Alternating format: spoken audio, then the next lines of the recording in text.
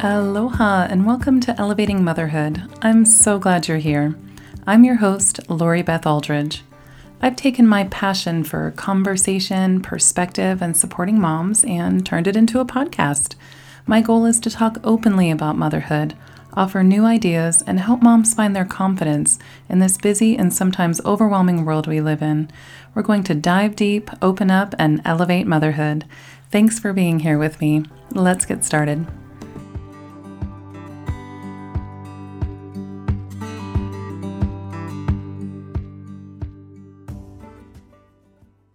Today's episode is sponsored by Homeschool Explained, an online course I created to help parents begin their homeschool journey with confidence. I was getting a lot of questions from parents about my family's homeschool journey. They wanted to know more, but weren't sure how to get started or even if homeschooling was a good fit for their family. So I started teaching in-person workshops here on Maui to help parents sort that out. But then requests started coming in from other islands and other places asking if I could put it online for them too. So I did. I totally get it. Starting any new journey can be overwhelming, especially when you feel this call on your heart to homeschool but aren't sure where to begin. That's why I've put over 10 years of homeschool experience and insights into this easy to follow, easy to use online course that answers common questions, helps you work through your worries, and saves you time. Homeschool Explained is for anyone who is interested in homeschool now or in the future, but isn't sure where to start. The information in this course will help you make an educated decision about whether homeschool is the right fit for your family and help you understand what modern homeschool days actually look like, all while covering major topics like curriculum, homeschool styles, subjects to teach, cost, state laws, socialization, and so much more. This course takes the guesswork out of where and how to begin and leaves you with solid support and resources. Start your homeschool journey with confidence. Find out more at elevatingmotherhood.com/homeschool. That's elevatingmotherhood.com/homeschool. What does it take to create a homeschool curriculum, turn it into a business, and homeschool your kids all at the same time? We are about to find out. Christina Garner is here with us today. She is the creator, author, and business mind behind the homeschool curriculum Blossom and Root. Christina is an artist, a writer, and a homeschooling mom to her 2 young daughters. She creates secular, nature-based homeschool curriculum and writes regularly on her beautiful blog, Blossom and Root, about homeschooling with a focus on nature, STEM, and the arts. She also enjoys traveling, making a fantastic mess with paint, exploring the beautiful Colorado Rocky Mountains, rock climbing, and reading. Christina is the second mama to join me in the Called to Create series here on the podcast, which will feature interviews with mothers who are also creatives and business owners. In this series, you'll hear inspiring stories about how these women got their start, created powerful products and businesses, how they balance work and motherhood, what they've learned along the way, and what they continue to learn. I want you to tune in and be encouraged to answer your own call to create. I loved Christina's thoughtful, encouraging insights in this interview. She is a true artist, cheerleader, and brilliant mama. Whether you're a homeschooler or not, this episode is totally worth a listen. Let's welcome Christina to the show.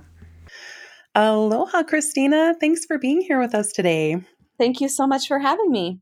Oh, I'm so excited because this Call to Create series is something that I feel super passionate about. And I know so many moms are wanting to create or have been creative, and diving into the backstory of things has been really inspiring for me. And I know other moms too. So I'd love to begin with your backstory about how Blossom and Root came to life, because honestly, writing a homeschool curriculum is huge. It's huge. And I'm kind of wondering what inspired you, if there was a specific moment that you were like, I'm going to write a homeschool curriculum. How did Blossom and Root come to be? Well, I think where it originally really started to take root, not trying to be funny, but That's awesome. was when we moved to Maui. We initially made the decision to homeschool our children, and that was based on a whole lot of things, and I'm sure we'll get into that later at some point. But I tried to find a curriculum at that point that we could use for the early years and into the future. And I just wasn't finding anything that looked like what I wanted. I knew I wanted something secular, and Hmm. I really wanted something that was very gentle and very hands on, but also didn't require a lot of things, like a lot of craft supplies and materials and stuff that I would have to go find because we were living in Maui. We were on the North Shore, and as you know, there's just not not a lot of resources for us. Right. So I wanted something that didn't require you to acquire a lot of materials to begin with, and I really wanted something that incorporated a lot of nature um, Hmm. and a lot of creativity. And so this thing that I was seeing in my head so clearly, I was not finding anywhere. And um, I don't know if you know very much about my background, but I was a teacher for a really long time. I was preschool teacher, a pre-kindergarten teacher, a kindergarten teacher. Oh, Um, right on. yeah, I taught a lot of workshops and summer camps and stuff with kids of all ages when I was working on my theater major too. So since the time I was about 16 years old, education has been part of my life, either part time or full time, depending on what time period. So uh, after a couple of months of looking, I said, you know what? This is really silly. I have a really clear idea of what I'm wanting. I'm definitely capable of doing it. So I'm just going to write my own. um, Awesome. and so I started working on that. And at the same time, I started the Blossom and Root blog, mostly just to document the educational journey we were on together, because I really love to write. I think above everything else that I do, writing is my favorite. So that was more for myself than anything else at that point. And Yeah. then I think it was about 7 or 8 months later, it kind of occurred to me while I was finishing up the early years curriculum that I might not be the only person that was looking for that. And Right. there were probably other parents out there who were looking for it too. And I had poured my heart and soul into this curriculum, and I thought, it's kind of selfish not to share it. Um, so I made the decision to start the concept of a business there. But honestly, we didn't really Blossom and Root wasn't my full time thing until January Hmm. of this year. Oh, um, wow. yeah, I was doing all kinds of different work, but most recently, I was doing a lot of social media management, and I was helping people write their courses, their online courses, and just kind of little different jobs here and there for different clients. And so that's what I was really doing. And in January, my husband and I sat down and decided that Blossom and Root was really the work where I felt I belonged and where I felt I made the biggest impact and was the happiest when I was working on it. So January of this year was really the first time I stepped into it fully as a calling in a business. That's amazing. And I'm so glad you did because, oh my gosh, everything you just described. I'm one of those parents who was looking for exactly what you were saying, that the early years support, and it didn't seem like there was any out there. And every time I reached out online to say, hey, I'm going to do this homeschool thing. Does anyone have any preschool curricula that they super like? Everyone just says, let them play, let them just do their thing. Don't force it. Just don't rush it. And I was like, yeah, but with my education background too, I was like, I know that there can be more to learning, and there can be that connection there, and all of that, and that's how I came upon Blossom and Root. And fun fact, I did not know that you wrote that on Maui until after I started using it, and then through this series of connections, I was like, oh my gosh, of course it was written on Maui. Just it was wonderful. It was like this awesome serendipitous sign to me that, like, yeah, you're on the right track and this is working. I definitely don't think it's exclusive to Maui. I think that's just kind of the magic of Maui, I think so too. coming into Yeah. play. And the writing part, I totally get because writing for the podcast, writing for the blog, all of that, I feel like it all kind of started out sort of for me too, because I consider myself a writer as well. And so when I was meeting that need for myself, it was like, it's like filling your cup and then everyone else gets to benefit from the overflow too, which is really nice. And Blossom and Root has been so helpful to me. So thank you for having that moment where you're like, I need to share it. You're welcome. My pleasure. So I'm wondering why nature-based? Why nature-based in a world full of technology? That's a good question. That's a really good question. There's so many reasons. After working as much as I have with small children, it's really clear to me how obvious that children need to spend time outside. Yeah. They need to spend time outside, learning from firsthand experience in the world that we live in. Where I taught, there were a lot of kids that did not get to spend much time outside, and it was just I would take them out and introduce them to something here or there, and they would just it was like a whole new world for them to be exposed to that. And I grew up running and playing outside all the time. I think we grew up in a different time, Yeah. and secondly, I happened to have people in my life who wanted to take me outside and take me hiking and take me camping. And that was important to the people who, my parents and my grandparents, the influential people in my life. So I had that, but I got to spend a lot of time around kids who didn't have that when I was in college and also when I was working in early childhood education later. And it's something that's so ingrained in my heart that it's hard for me to describe. I just feel like they have to be given that space, and it's healthy for them. It helps them regulate. It helps them learn to pay attention to things and to notice the rhythms and the patterns around us. And it's really important for development. So when I became a mom, that was really important to me. And I remember taking both my daughters out of the house very soon after coming home from the hospital to start going for walks with them in the stroller. And anytime they would be fussy or be having a difficult time, that was my solution, was to take them outside. And it almost always worked. Right. And so that's really been an important part of my belief as a mom and as a teacher. So that's the most the deepest, I guess, answer. And then it comes forward when I think about what my goal is as an educator for my children. I really want to raise daughters that are stewards of our planet. And I think a lot of the parents that use our curriculum have that same goal, and maybe that's why they're drawn to it. But how can we expect children to passionately defend something and take care of something that they don't have a relationship with? So they need that time as a child to develop that relationship with the natural world so that they can care about it, and so that they do understand that their actions in the future have that they have an effect on the world around them. So that's kind of the bigger picture one. And then if I can just expand for a minute, nature-based, Sure. when I say nature-based, it means more than just spending time in nature. It also means being in tune with our own nature. And that's why we emphasize creativity so much in Blossom and Root: creativity and exploration and interest-led investigations, and a more open and forgiving rhythm where we can really pay attention to how we're feeling and to when things are out of balance. And it's really hard to do that if you're not in tune with your own inner nature. I'm not trying to sound too crunchy. I'm a bit of a crunchy person. That's okay. Same.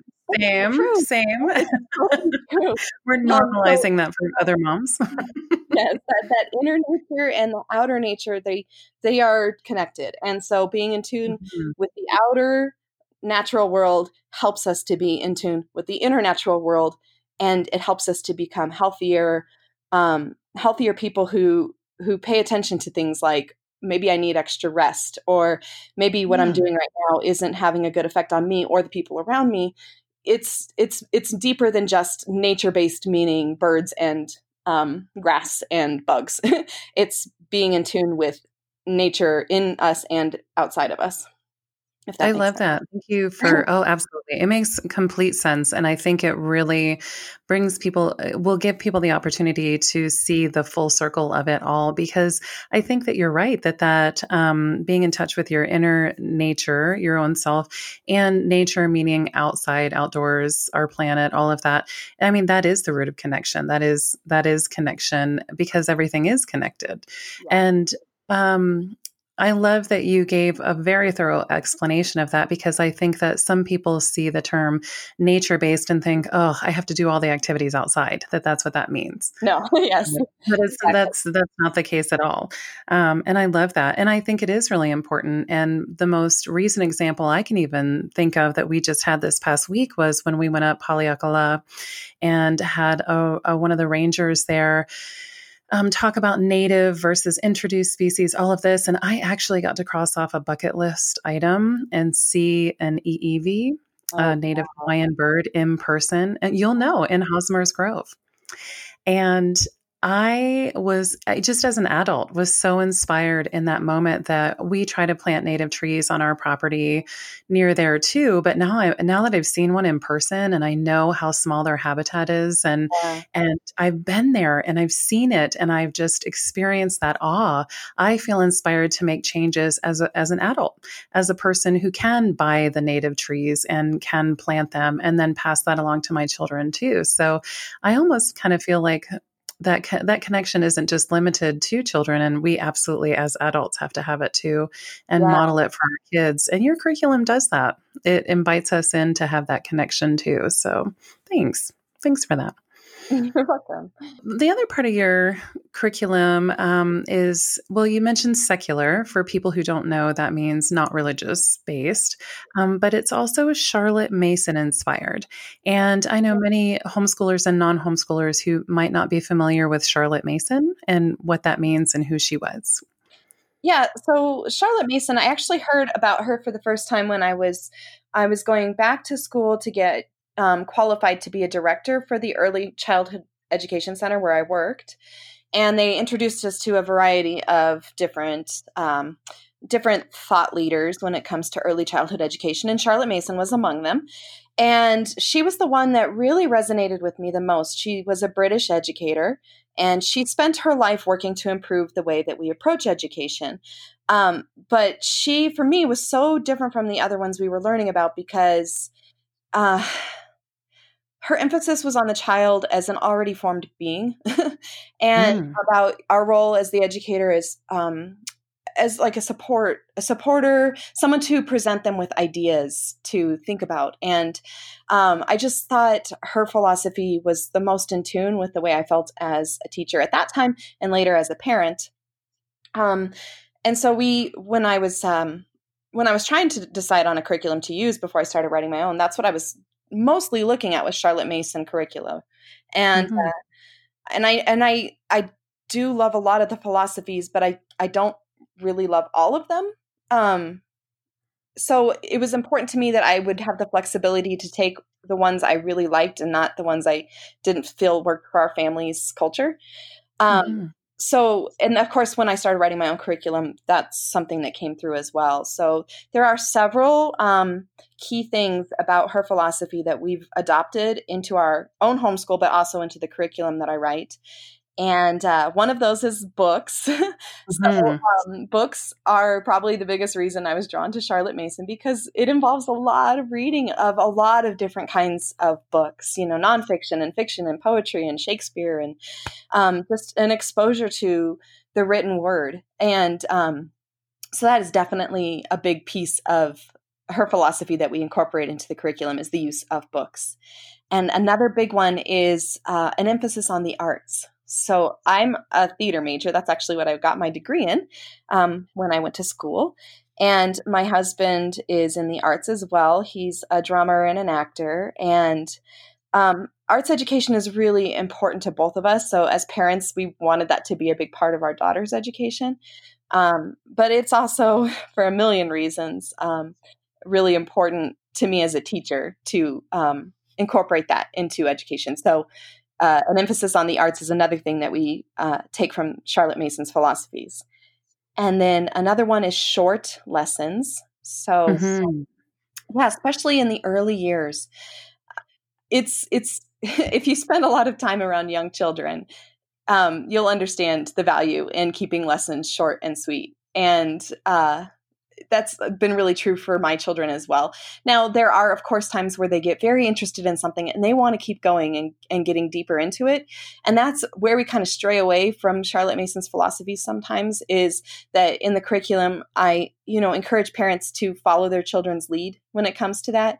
So, the general rule is to keep things short and sweet, but if your child is really into something, give them that space. So that's one variance that we have from her general philosophies. And then another really important Charlotte Mason philosophy we adopted was the emphasis on nature. Hmm. She emphasized a lot of time spent outside, more in open free play than anything else, but also, the deliberate studying of nature, like knowing the names of the birds and recognizing different bird calls and things like that. So formal and informal nature study are both things that we love about the Charlotte Mason philosophy as well. And another one I really love is the experience of science, her emphasis on the experience instead of Hmm. this, like the more formal studying of science in the elementary years. She emphasizes experiencing it instead. So being outside and seeing, the growth of a plant firsthand, going through the different stages of its life cycle. That's an experience of science. So it's different than learning about the life cycle of an apple tree from a book or just from a lesson, actually seeing it with your own eyes. So that was another really important part of her philosophy that I pulled into Blossom and Root when I was writing it. And then one that I'm not very good at, but I really want to get better at, is incorporating handicrafts. So Oh, making things with your hands. That's something that I definitely realize the value in. I have a hard time. It's kind of funny because I consider myself an artist, but I have a hard time remembering to include that in an intentional way in our homeschool. Sometimes we go through seasons where we will. So in the wintertime, we do more of it, but there is actually so much value in a child sitting there and working through something like a knitting project. There's a lot of math and fine motor development and a lot of creativity and thought and process that goes on when you're working through a handicraft project. So that's something I would like to get better at doing in our own homeschool, but that's another part of her philosophy that I really appreciate. And then I think another really important one is how she believed in narration and the yeah. observation of a child learning versus testing and formal demonstrations of knowledge. And especially after the experiences I've had in the classroom, I have to say that that's brilliant. Just having a child tell you in their own words what they've learned, and what they heard after you've read them a story, and then just watching the learning happening versus testing them is so. It gives you so much more information about who they are as a person and a learner, and there's just only so much that a test can really show you. You know what I mean? And of course, Mhm. testing is important, and it's going to be part of their life down the road, probably. And there are situations where testing is absolutely necessary, but in my opinion, it's rare, and it's so much more valuable to incorporate narration, and not even necessarily in a former way, but or formal way. Sorry, Mhm. That's okay. but What in a you meant. formal way. But having them, talk to you about, just listening to them retell a story about something that they saw outside, or um, that's just to me, it's such a deeper understanding of what they've learned and how they've processed the information. So that was a big one for us in terms of Charlotte Mason's philosophies, that we wanted to incorporate, was the emphasis on that versus uh, you know fact memorization and formal testing. Right. And I love that. And just to give you like a real life Blossom and Root relevant example, my two older daughters, who are now 6 and 4, they were 5 and 4 at the time. But when we were learning the Aesop fable, The Crow and the Pitcher, Yeah. And it was for my older one who's in kindergarten, but the younger one wanted to give her interpretation of it too. And their narration back and their illustrations and all of this, um, showed me so much about their learning styles and their minds and their personalities and where they are developmentally. It was way more valuable for me than if I had told them both the same story and then presented them with a piece of paper with some questions on it. You know, Yeah. it was really, really super powerful. So I love that that is a part of that. And I think Charlotte Mason is incredible. And I'm so glad that you tapped into her. And I'm hoping that a lot of our listeners will be interested in all of these too. And there's a ton of information and books and whatnot on her. And Yeah. it's really valuable. She's really awesome. Yeah. One of the other things I love about your curriculum is that it is so adaptable. Because one of the things you just mentioned was that, you didn't align with everything. So, it took bits and pieces. And I get that vibe from Blossom and Root in general, that it is very adaptable. Like as we mentioned, it's secular, but people could easily bring in their religious or spiritual beliefs. Yes. Around it or separate or with it or beside it. And it's just really open-ended so that families can be flexible and tailor it to their own needs or values or lifestyles. And I'm sure this was really intentional. Yes, it was. I was wondering if you could comment a little bit about the flexibility of it, because I think it maybe catches some people off guard. Yeah. That they're like, oh, it's not, it's a complete steps 1 through 10 on Monday, complete this, do this, do this. So wondering if you could tell us a bit more about that. Yeah, sure. Well, okay. So a lot of the programs we looked at when we first decided to homeschool were very, very structured.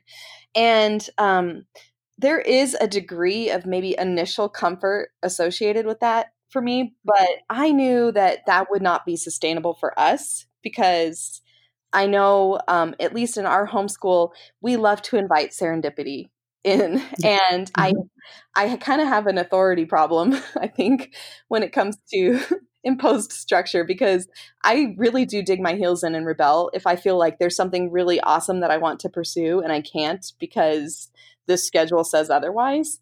It actually makes me, it makes me prickly. So I was like, feel you. All this might be nice at the beginning to have this structure there for me. I know it won't last. Like that honeymoon period will be over so quick. And then I'll just be miserable because I'll feel like I'm forever trying to keep up with it, but also following the heart of our homeschool, which is much more flexible. And so that was like personally why I designed it to be flexible at the beginning, because I know myself. And even if I'm the one telling myself what I have to do, I'll still dig my heels in if it's too structured. But that's just the personal part of it. When it comes to the bigger picture, especially now that I'm writing every year's curriculum with other people in mind as well, I'm not just creating curricula. I'm creating supportive resources that I hope will empower parents to trust themselves and their child as they go through their homeschooling journey. So it's not just materials where I'm helping you teach geology to your child. I'm trying to create materials that help parents embrace their teaching voice more and their child's teaching voice more, because their child is a teacher for themselves as well. And this is where I get really passionate when I'm talking about Blossom and Root, because it's a much bigger picture for me than just writing curriculum. For me, it's about thinking about the contribution I want to make to the world. And for me, that's changing the way that some of us can approach education in the first place. And I think my years of teaching really helped me to form this understanding that the world needs your child's unique gifts. And your child comes here with something that they have to offer. And we need to give them the space to become that person and to fulfill that. And in my opinion, a lot of the kids that I had come through my classroom anyway, they would be that person. And I could see that they had that gift there within them, and they were ready to go out into the world and develop it. But when they'd come visit me several years later after they'd started public school, because I taught in a more intimate private setting where we had a lot more flexibility, and we only taught up through kindergarten. So they would go into public school for elementary, and they'd come back to visit me, and they were different. They had changed. They had been somewhat muted, I guess is the Mhm. best way to say it. It was hard on my heart to see that their enthusiasm was a bit stifled right then. And um, it's important to me that the materials I write help the child to teach themselves whatever it is that they want to learn as they grow, and to help the parents that are their educational advocates trust their own instincts too. If their instincts say, "Hey, let's get away from the curriculum today because there's a really cool experience that's being offered right now downtown in my city," I want them to have every confidence to go do that, and to know that the curriculum will be there waiting for them when they come back. So it's Yeah. not, I didn't want to write a formal guide that told you what to do every day. I wanted to write something that was kind of more like a roadmap for you. So it's kind of like if homeschooling is this fantastic road trip that we're going to go on, and we're going to, get on the road and we're going to learn all these awesome things. If you're going to go on an epic road trip, you're not going to pull out the map and look at the map the whole entire time and stay on the highway and only go where the map is telling you to go. That's not what makes a good road trip. What makes a good road trip is the side trips. You get off over here and you go find out what's in that funky little town to the right, or you go to Mhm. the world's biggest ball of twine, or whatever it is that's calling your name.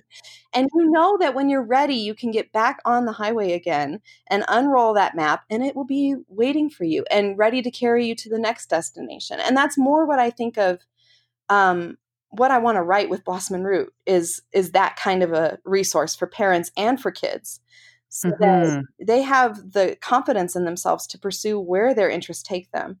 And that can be within the subject that they're using our curriculum for or not. You just Mhm. never know the funny little trails you're going to go off on when you're studying, you know, fungi Yeah. or whatever it is that you're learning about. You never know the crazy little things that are going to spark for your child or for you, because this is about learning as a family and learning as a culture. So that was a very complicated answer, but it's just a matter of I want Blossom and Root to work for the families that use it. I don't want them to feel like they're a slave to the curriculum.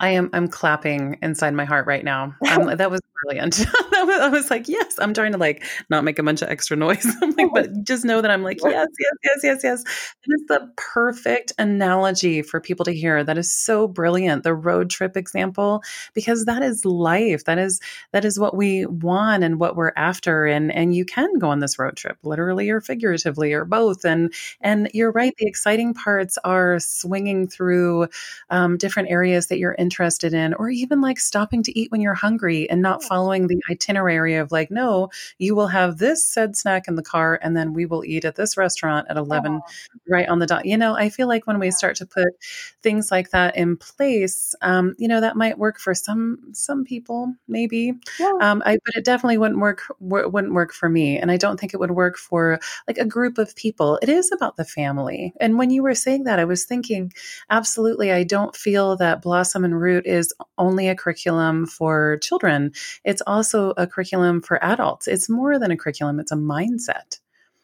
It's changing your mindset, changing the way you view the world, the way you view nature, the way you connect with things and other people, and it is about that connection and that journey together. And we are in it for the long haul. We didn't just buy the RV just to let it sit in the driveway. Right. We've actually got to go on the road trip together, for better, for worse, and deal with everything from flat tires to the best burger stand we've ever been to, Yeah. So there's ups and downs and all of that. And I like that flexible piece, because, and everything you just said, it just transitions exactly into what I wanted to talk about with you next, of this idea of lifelong learning, Yeah. because I think that we live in a society that basically has us feeling like once we graduate from whatever, graduate from high school, graduate from college, that we suddenly are supposed to know everything. We become parents and we're just supposed to know everything there is to know about parenting. And it's just not it. And we're going to learn our entire lives, whether we fight that along the way or we embrace it. Yeah, that's so true. Yeah. Um, Oh, go ahead. I was just going to say that I guess when it boils down to like the biggest educational goal I have for my children as a parent is I want them to know how to learn. I want them Mhm. I just want them to know that whatever they become interested in, whatever they become interested in their whole entire life, that they have the tools within themselves to go and find out what they want to learn about that thing so that they can do it.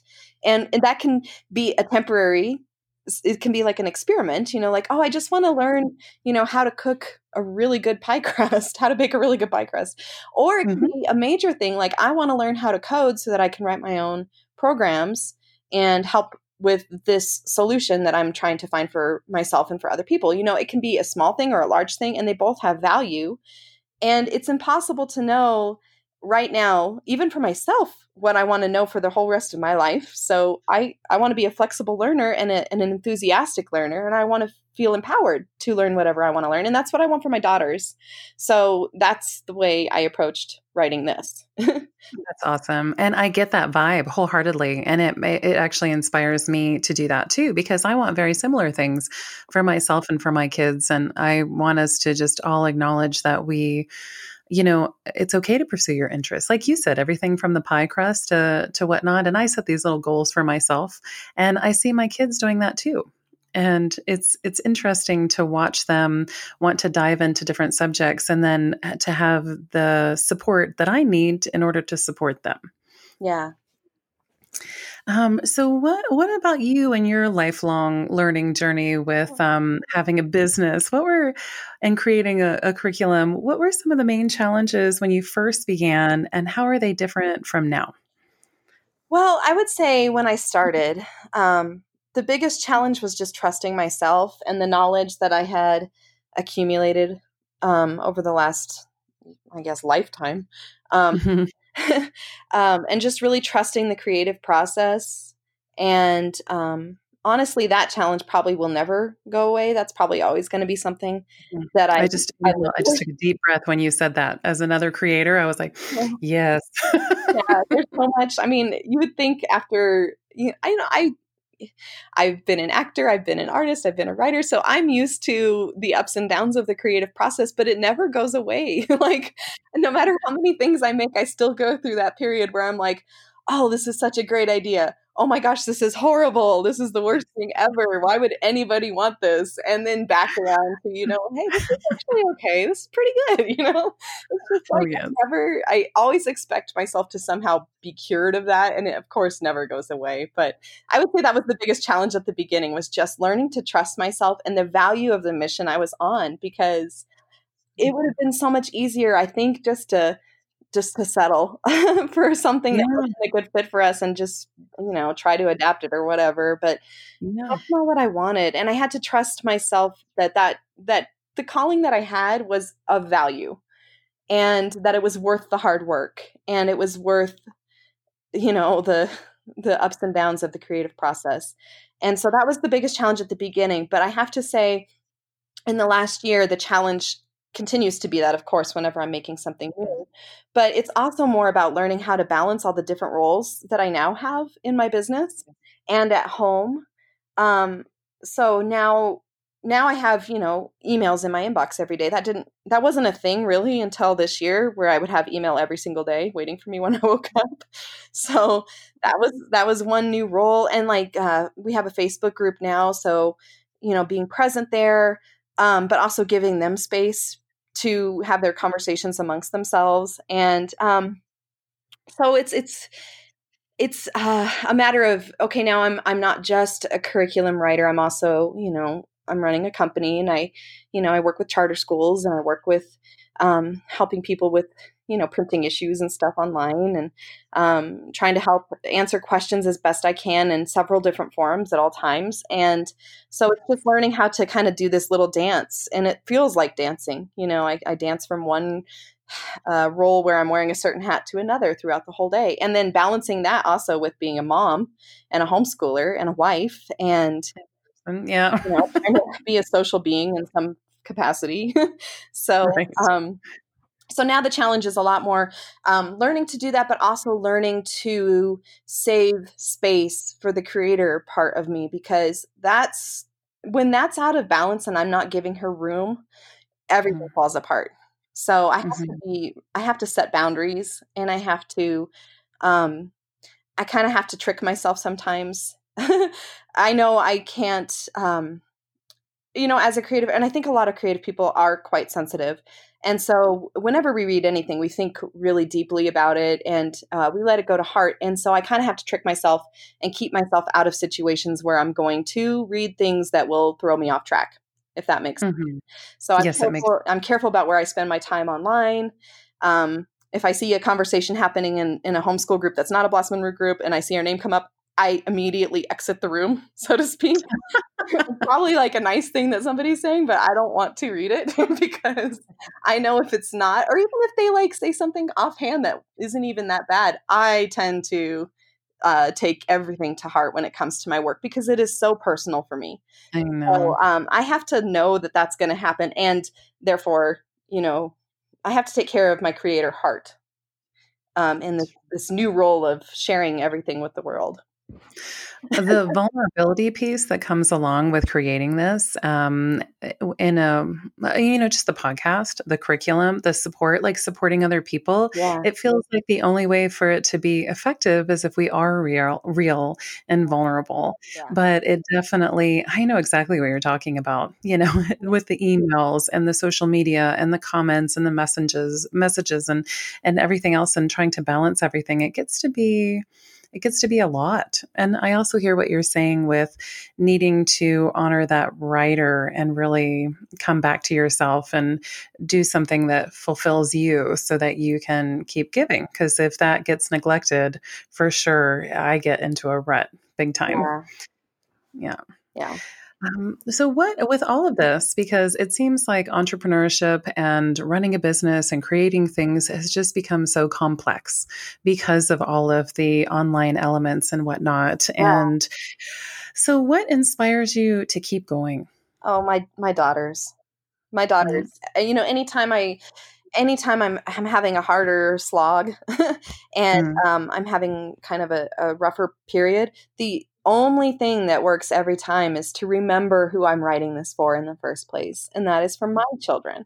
So, and that's actually something my husband helped me to kind of to embrace as a strategy, because I would say, oh, I'd be going through the rough part of the creative process, and I'd tell him, mhm. this is just terrible. Why would anybody want to do this? And he would say, is it good enough for your daughters? And I would say, well, yeah, it's like, Mm, we'll have a great time with it. He's like, then it's good. You need to quit doubting yourself.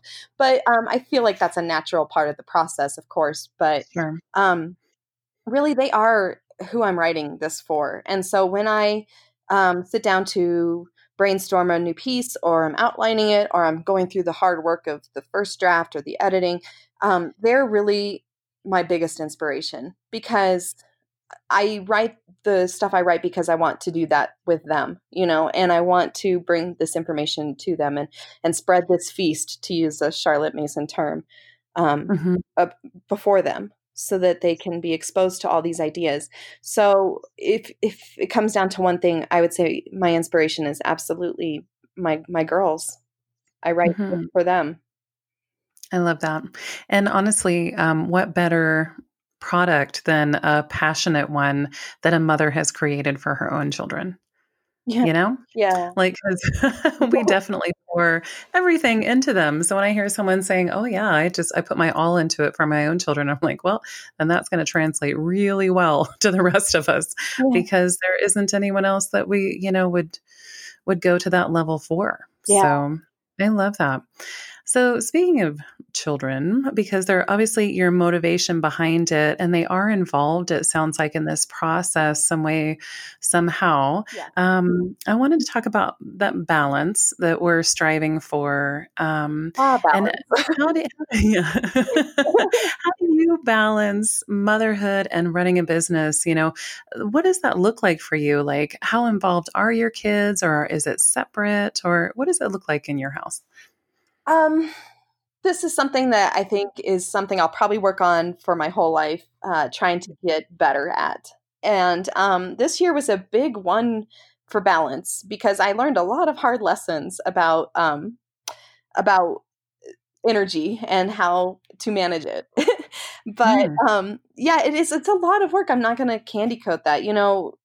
running a business from home and being a mother and a homeschooling mother at the same time is a lot of work. So what I have to do, and this is something I've spent a lot of time this year learning, is I have to learn how to regulate energy and how to give space to the things that need my attention, without taking away from the most important thing, which is being a mom for me. So Mhm. that comes down to being really intentional about how I spend my time, how I set aside my time, and really having firm boundaries in place. So one of the things that's really been helpful for me this year is that I get up really early in the morning. I get up hours and hours and hours before everybody else in my house gets up. And I have this sacred, quiet time where nobody else is around and it's silent and I'm not going to be interrupted. And that's when I do my most important work, which is almost always building out whatever the next piece is of our curriculum. And I try to get that done, that chunk of time done before they even wake up. Because then when they're up, and our homeschool morning starts, I shut work down. I don't check my email. I try not to get on social media other than maybe I'll like throw a post onto my story, but I don't go scrolling through the feed at that time. Um, and I try to be as present as possible with them during our homeschool time. And that time is equally sacred to the time that I got earlier in the morning for work. And then the afternoon is kind of our time where they go and they can run and play and create and just do what they're interested in doing. And that's kind of when I take care of stuff that I don't mind being interrupted from. So I can't write with any interruption. I'm really grumpy when people interrupt me when I'm writing.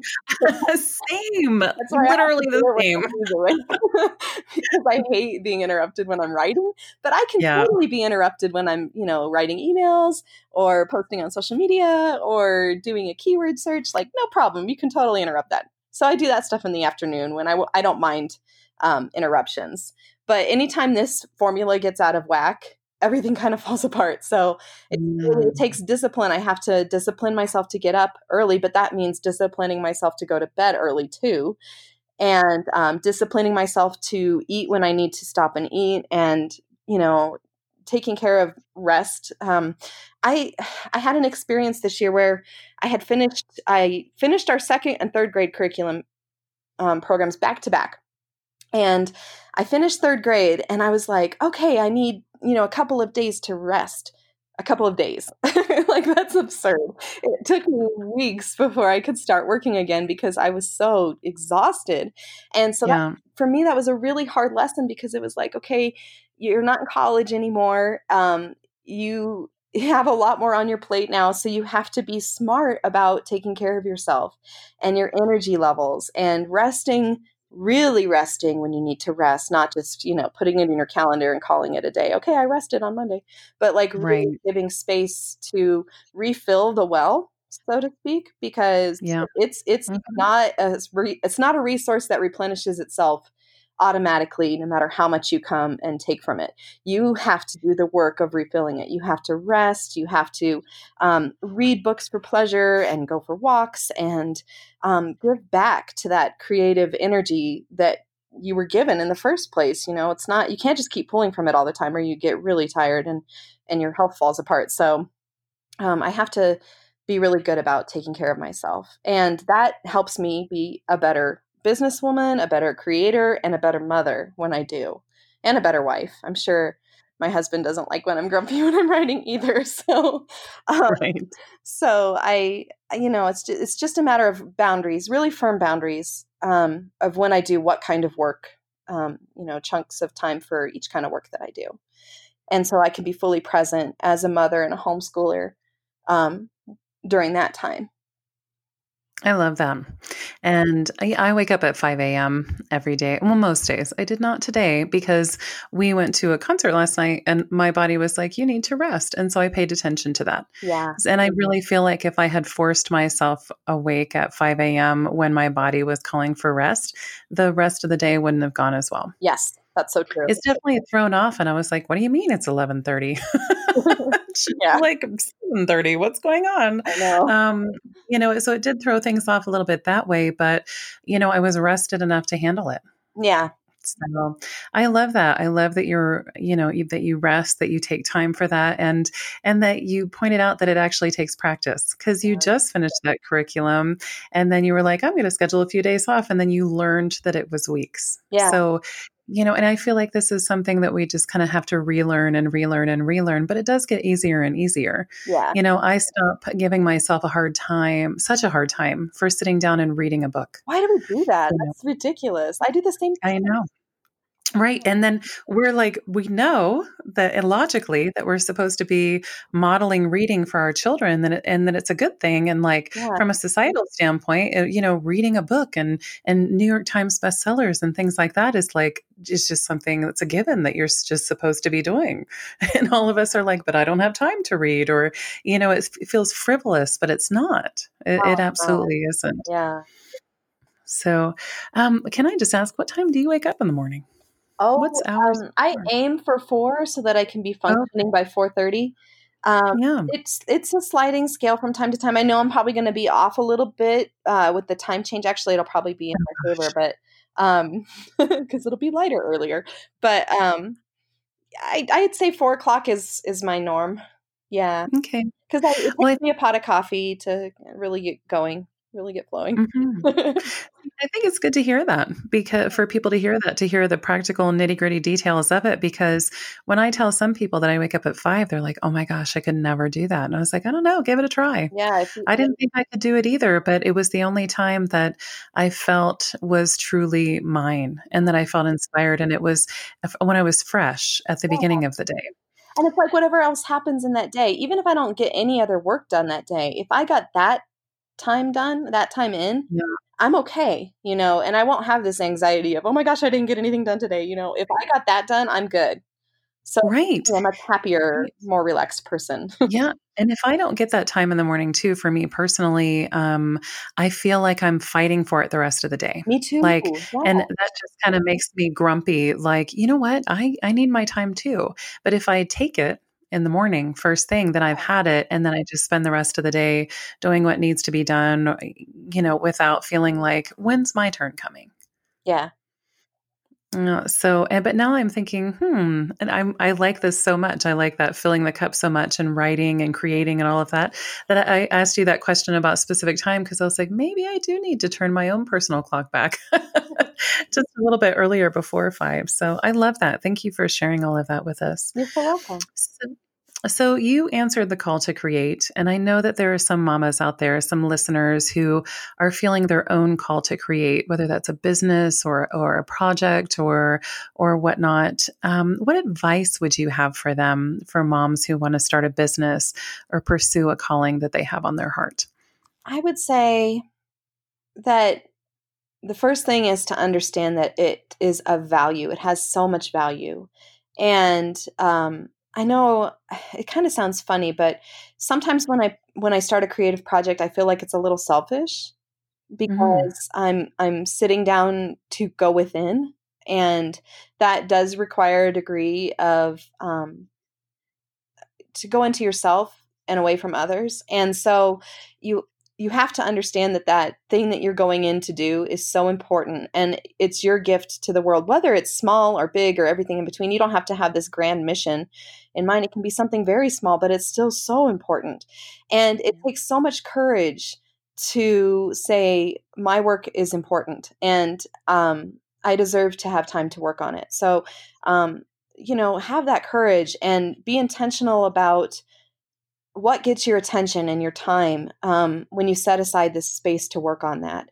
And sometimes, like I said, you have to be really realistic with yourself. Like if you're going to get derailed by, even an offhand comment, don't put yourself in a position where you're going to hear it from somebody whose opinion is not important to the grand scheme of things.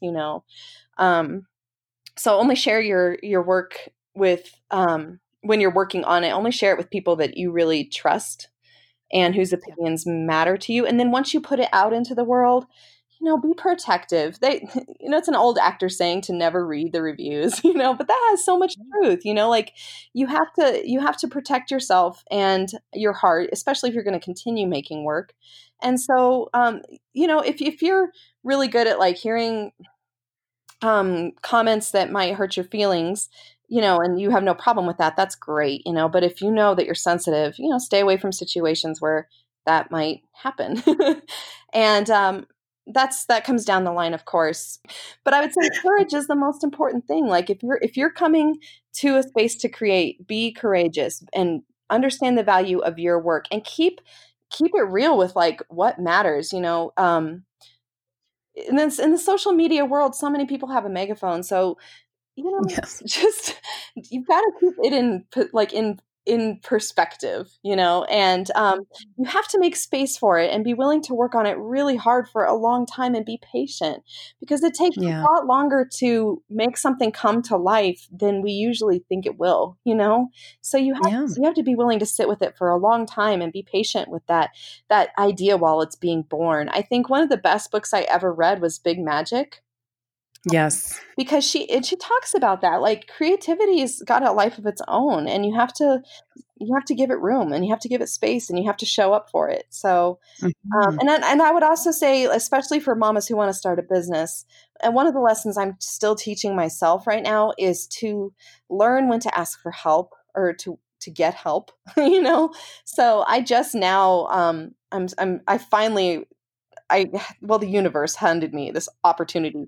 to work with somebody on Pinterest. And Cool. I was like, I knew for like a year that I needed to, have Pinterest be a more active part of our game, but I just don't have any bandwidth right now to add anything else. And I don't know Pinterest very well. And Mm. it was wonderful. A mom who uses our curriculum, she reached out to me, and that happens to be her passionate calling is to work on Pinterest. And I was so happy because I really wanted to work with somebody who knew homeschooling and who also knew our, why we were kind of what we brought to the table as far as homeschooling. Yeah. So I immediately said yes. I mean, I was like, I looked at her credentials and I was like, yes, I'm going to go ahead and finally ask for help here because I can't do everything by myself. And I think I Right. have a tendency to want to do everything by myself, but then I'm like, oh, I'm stretched too thin. I put myself in this position, but I still feel like stifled by it. So knowing when to ask for help or when to seek help or when to bring someone on board, even if it's just like a little bit here and a little bit there, it makes a huge difference. So yeah, I would say have courage.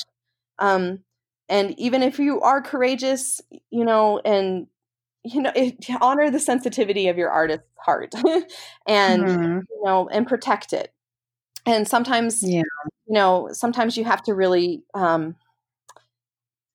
it helps to have somebody in your corner that can help remind you of this. And that's what my husband does for me is, anytime I'm like, oh, I'm feeling sensitive today about something, he'll tell me, like, who are you making it for? So that reminder of who I'm actually creating for grounds me every single time. I'm making it for my daughters.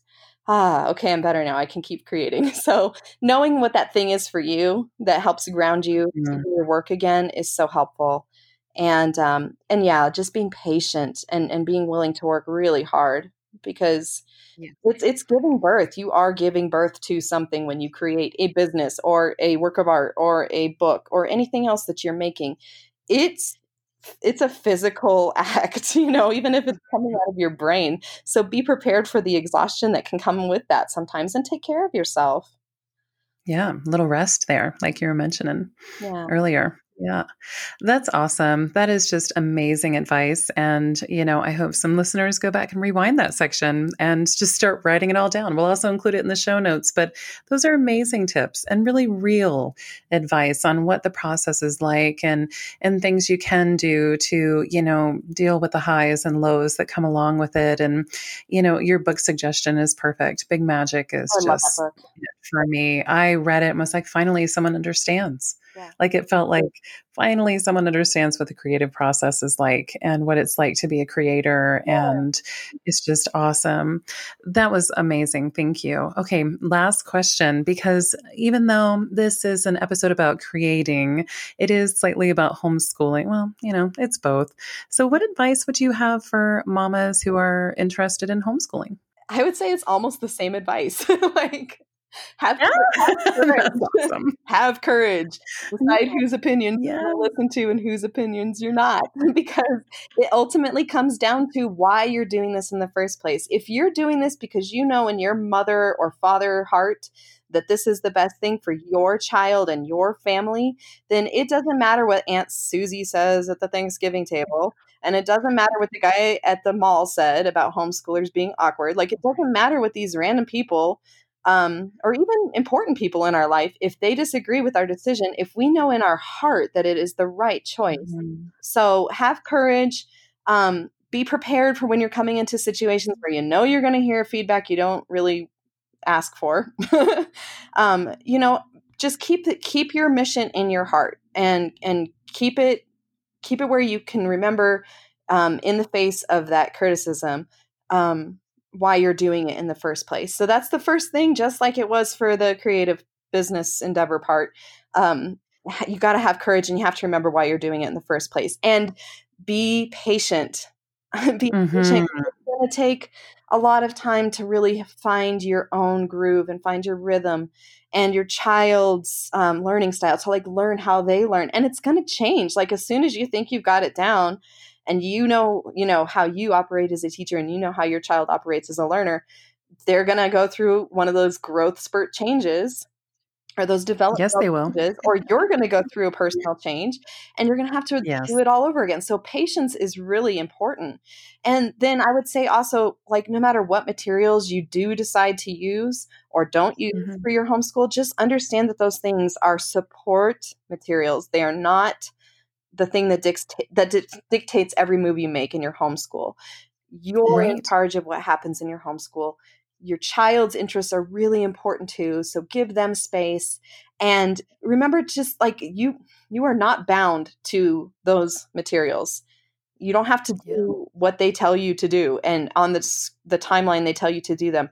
And embrace that freedom, because that's really where a lot of the magic of homeschooling happens, is in the things that come up, either out of like interest in a rabbit, like some kind of rabbit hole that you go off on, or something inspired by your curriculum, or maybe something's going on in your city that's like a really cool experience, and you're like, oh, we can't do that because we're supposed to do this on Tuesday. You know, like, have the freedom to do that, because that's where a lot of the best magic happens, Mhm. is in the things that come up, that the universe delivers to us and says, hey, check this out, you know, like, check it out, and then come back later. Your curriculum will wait for you. It's not going to go away. So that would be my other advice. And then the last thing I would say is, don't go it alone. You know, Mhm. we're lucky. The same thing I just kind of complained about with the internet world. It's actually such a blessing, and it's more of a blessing than a curse, because Yeah. we have this ability to connect with other people like us all around the world. So, you know, even if you're in an area where you might not have a lot of people in person that are homeschooling near you, you know, make connections with people on Facebook or on Instagram, and you know, develop that trust in each other to confide into one another when you're having a problem, because it's really hard to do this by yourself. And there's Yeah. no reason to. There's so much support available for you. And listen to podcasts and watch YouTube videos and read the blogs. And, you know, you're not in it alone. And a lot of us are going through the exact same things you're going through. And I think just knowing Mhm. that can be so helpful when you're homeschooling, Yes. knowing that you're not the only Yeah. one To to have do that. Yeah. Right, it normalizes it, and that makes a huge difference, and I think that's brilliant. It's totally true. Your advice for the business stuff is could absolutely be copied and pasted over into the homeschooling Yeah. section too. And no one's I asked, and love no one that. asked for help. Oh, Yeah. exactly. Down to the rest of everything. That Yeah. was awesome. I think they're very similar, you know, starting a Oh, business. they are, and Yeah, they're so similar. yeah, and I think part of the reason they're similar is it because it involves us, and we Yeah, are a whole person. And, yeah, that mindset and our values and taking action and living a meaningful life, like that can be applied to anything we choose to do, yeah, whether it be running a business or raising our children or homeschooling them or anything. Yeah, yeah. I I agree. love that. Christina, thank you so much for being here with us and sharing so much about this. I think this is brilliant. I have loved every second, and I'm just in awe of what you do and how you show up for yourself and your family and so many of us too. I know that some listeners are probably going to want to connect with you a little bit more. Is there a way for them to do that? Yeah, the best place to find me is I'd say if you have individual questions for me, email is definitely the best way to get a hold of me. And my email is Christina with a K at blossomandroot.com. So Christina at blossomandroot.com. And then also just our website, which is www.blossomandroot.com. And then I love Instagram. I think Instagram is a fantastic platform. So I'm on there a lot. So you can definitely direct message me there as well. And it's at blossomandroot.com. So yeah, I love your Instagram. You really do a great job of curating it. I really like it. Yeah. oh, thank you. Well, thank you. Thank you again for sharing so much with us. We really appreciate your time. Thank you so much, Lori Beth. I really enjoyed this. Thanks. Me too. Aloha. Aloha. That's it for this episode of Elevating Motherhood. Thanks again for spending your valuable time with me today. I hope you found some insight and inspiration, or maybe a little of both. If you liked today's show, please leave a review on iTunes. I use your feedback to plan future shows and cover topics that serve you. You can also connect with me on Instagram and Facebook. Links to those accounts are in the show notes. For more information, including today's show notes, head to elevatingmotherhood.com. That's elevatingmotherhood.com. Thanks again, Mama. I appreciate you.